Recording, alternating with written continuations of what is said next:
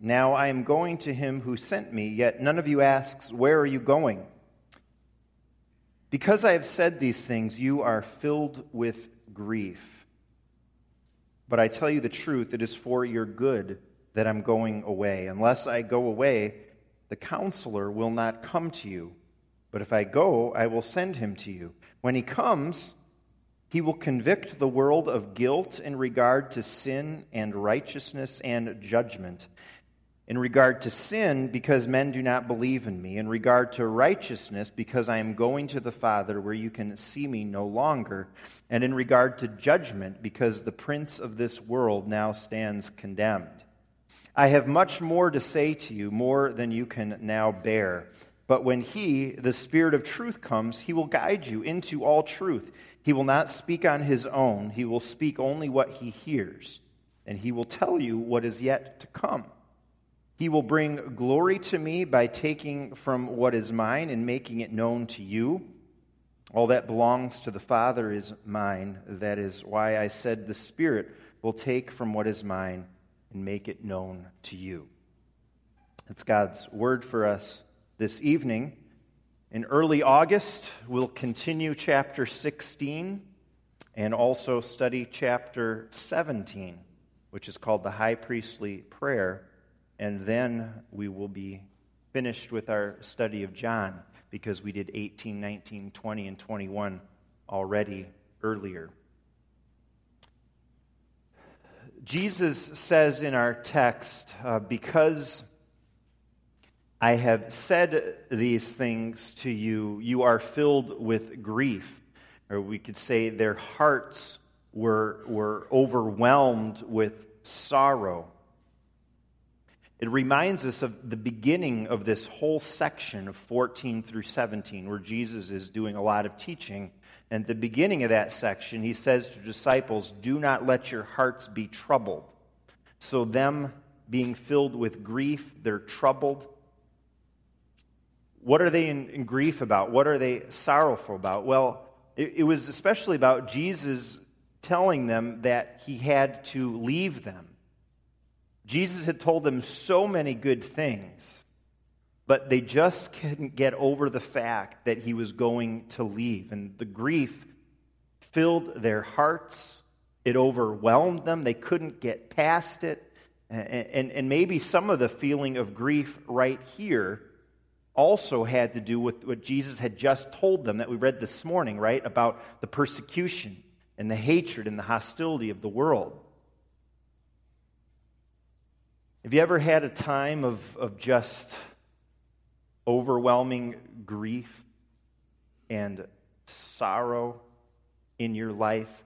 Sometimes when you're not in the midst of the grief or sorrow, thank the Lord, we tend to move on from them. And I think God has a way of lessening those memories of tough times for us, it seems. But can be a little hard to enter into it again if it was a time long ago. But Jesus' followers do experience grief.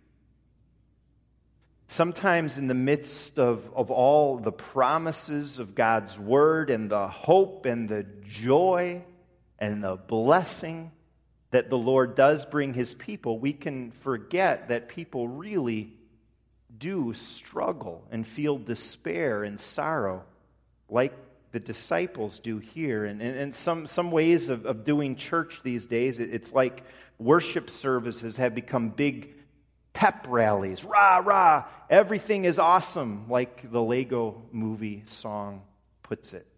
But you don't know unless you have little kids. And of course, we want the joy of the Lord. We want to emphasize the joy of the Lord. But we don't want to gloss over the grief or to pretend like struggle isn't there. The Catechism talks about life as nothing but a vale of tears. And our typical reaction to that today might be, well, that's just depressing. Let's move on from that old-fashioned theology. But the truth is, life is hard. Every house has its cross. I'm convinced of it. There's a reason The Heidelberg Catechism starts out by asking us, what is your only comfort in life and in death? And it's because we need comfort. But things don't end, of course, with our grief and sorrow. God works in our troubles. The thing causing the disciples' grief, says Jesus, is actually for their good.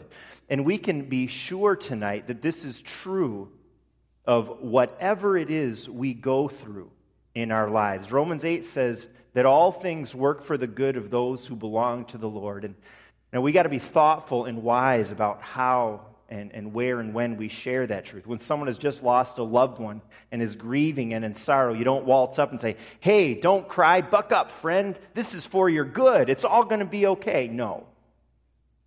There's a time and there's a place and there's a way to speak the comfort.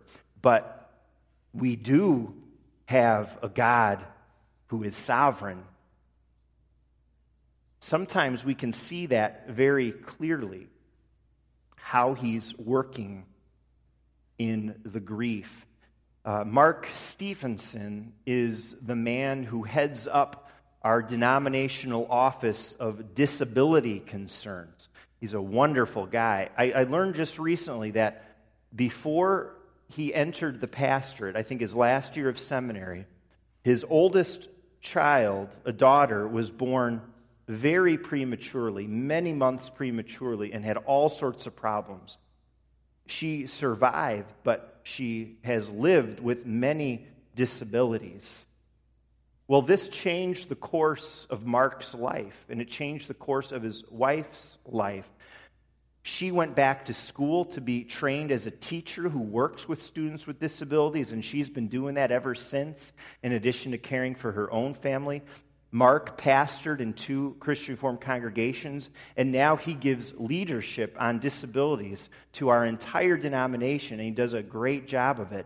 And there you can see pretty clearly in his life how God brought good out of the grief.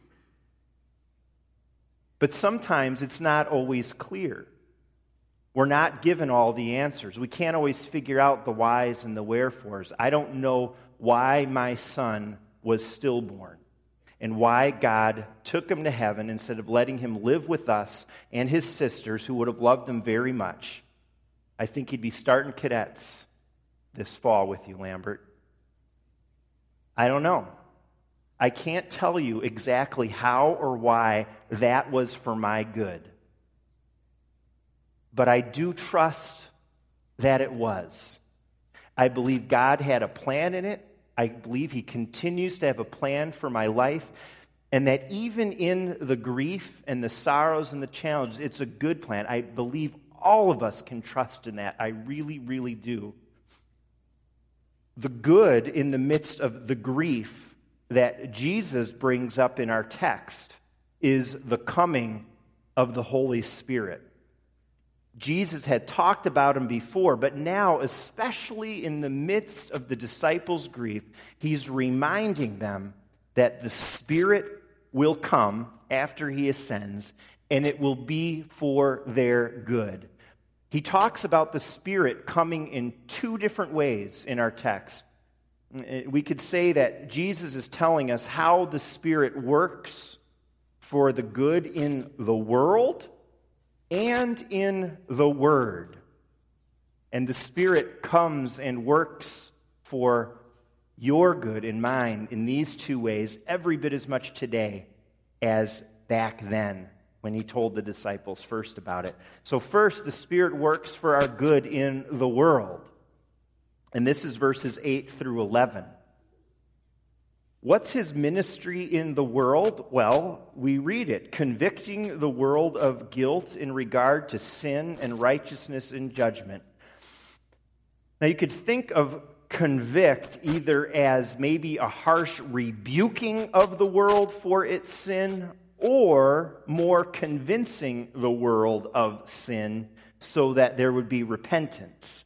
The second of those seems to be the meaning here. That the Spirit is working in our world, convicting of sin.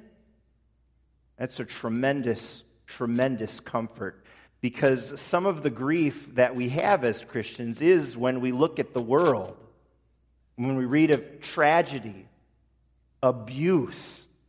They are just the most terrible, sickening things that happen in our world. Things that I can't even say from the pulpit because they're so terrible. And that's why sometimes I don't even want to read the news. It's just too horrible.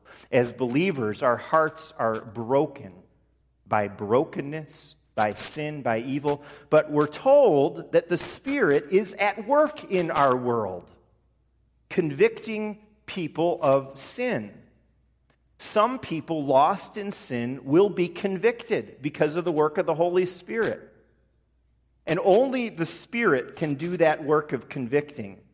He brings things home to the heart so that people become disturbed by their sin and want to be freed from it. You know, at Pentecost, after Peter's great sermon, people were cut to the heart, we read. And then 3,000 people were saved. I just said Peter's great sermon, but the reality is that was not due to how great Peter was. The Spirit caused those people to believe. He convicted them. He cut them to the heart. The sin that the world especially needs convicting of, and we see it in verse 9, is that of unbelief in regard to sin because men do not believe in me. That's the number one sin. That's the root of it all. That's the issue. Adultery, pride, drunkenness, stealing, they're all sins there. People need to repent of all sin, but not believing in Jesus. That is the hardest sin to crack. It's the hardest sin for people to admit. And you know, it's because people take a lot of pride in their unbelief. You ever come across, maybe you know I'm talking, people consider themselves intellectually superior if they don't believe. And you've come across it. Atheists look in pity on us for believing, and they're very proud that they aren't so foolish as to be people of faith. That's a tough nut to crack, but even in the face of that sin, the toughest sin of all, unbelief, the Spirit is working in our world, and there is hope that people will come to their senses and to faith because of the Spirit. John says the Spirit will convict the world of guilt in regard to sin and righteousness. And this means that from there, He is the one who takes us to Jesus. He shows people Christ's righteousness and how that saves us. Our text talks about guilt, righteousness, judgment. Christ's righteousness is something supernatural that the Lord inserts between guilt and judgment. In legal proceedings, we talked about the legal proceedings happening in the Supreme Court tomorrow, but in a courtroom, things are pretty straightforward. If you're dealing with crime and issues, let's say you're convicted of a robbery. Well, you're convicted of the robbery, then you do the time. There's the judgment. We're guilty of sin before God, but before that judgment happens, God adds the provision of righteousness in Christ, and He applies it to us so we can avoid that judgment. And so the Spirit convicts the world of guilt in regard to sin and righteousness, but then also judgment. And our text refers to the prince of this world, and that's Satan. And telling us this is a reminder that God will punish sin. And people who do not come to Christ, those who are not convicted, those who refuse the work of the Spirit, well, they will experience judgment according to God's word. And so in our own troubles and grief, in the midst of this world of hatred and hostility to God and His people that we saw this morning, Jesus tells us of the good of the Spirit's work in the world.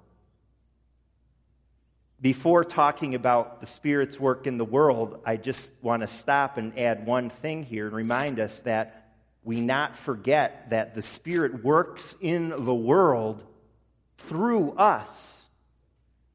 We're called to testify. We read it this morning in verse 27 of John 15. Every conversion and conviction of sin in the book of Acts happened through the instrument of someone who was already saved. Did you know that?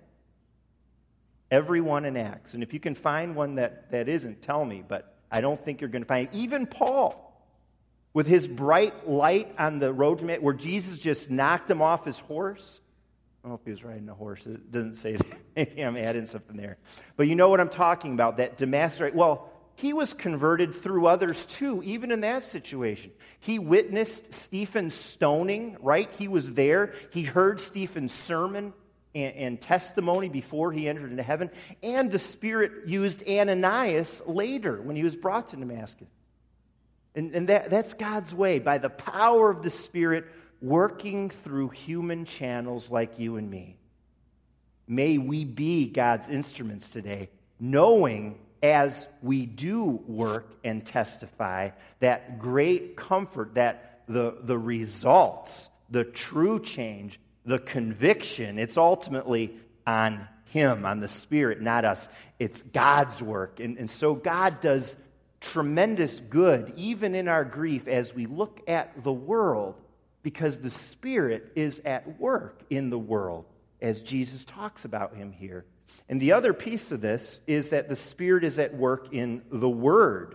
And this is verses 12 and following. I have much more to say to you, but it's more than you can bear now. That's what Jesus says. I have much more to say to you.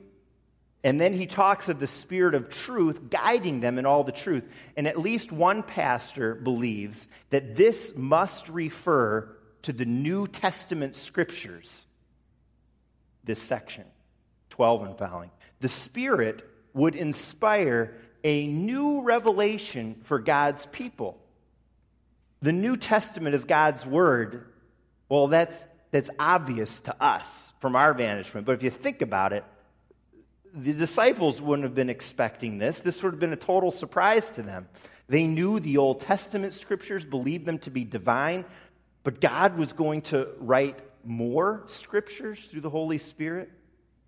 Some think that these verses not only tell us about the New Testament scriptures, but they even tell us about the three different kinds of writings that would be in the New Testament. There are historical books, doctrinal books, and prophetic ones. He will speak, the Spirit will speak only what He hears, implies from other stuff we read that He will speak the words of Jesus. And where are we given the words of Jesus? Well, in the Gospels. Matthew, Mark, Luke, and John. And those historical writings tell us about the life and the teaching of Jesus. That history, and there are historical books in the Old Testament too, that history sets our faith apart from other religions. Our faith is not a mythology which is made up. It's not a philosophy which is just about ideas. Our faith is based on historical facts and events. Jesus says He'll guide you into all truth. It's not just the facts and the events, but what they mean that are important. And that refers to the doctrinal writings of the New Testament. The letters, the epistles, Romans, and all the rest, and Corinthians. Jesus died, the Gospels say. Okay. But what does that mean? Everybody dies. Why did Jesus die? God comes to us in Jesus, but who is God? Why did God come to us? Why did Jesus live and die? The epistles tell us the implications of the historical events and facts for our lives. The Spirit will also tell you what is yet to come, verse 13. Those are the prophetic parts of the New Testament. Places like Matthew 24 and 25, Mark 13, Romans 11, 1 Corinthians 15, and especially the whole book of Revelation. We can get lost and confused and obsessed about the end times, but basically, the prophetic books tell us God is unfolding a plan leading up to Christ's return one day. We have a part in that plan, and getting that and knowing that will lead to a life of blessing now and for all eternity. Jesus says in verse 14, "The Spirit will bring glory to me by taking from what is mine and making it known to you." So the Spirit's work in the Word is for our good, but ultimately it's for the greatest good of all, which is the glory of Jesus Christ. And so whatever your situation today, whatever your grief, whatever makes your heart heavy, cherish the Word, because God will show you His goodness through His Spirit-inspired Word. As Jesus showed the disciples God's goodness in their grief, my prayer is that you tonight in your heart would be encouraged and experience the goodness of God yourself through the work and through the ministry of the Holy Spirit in the world and in the Word. Amen.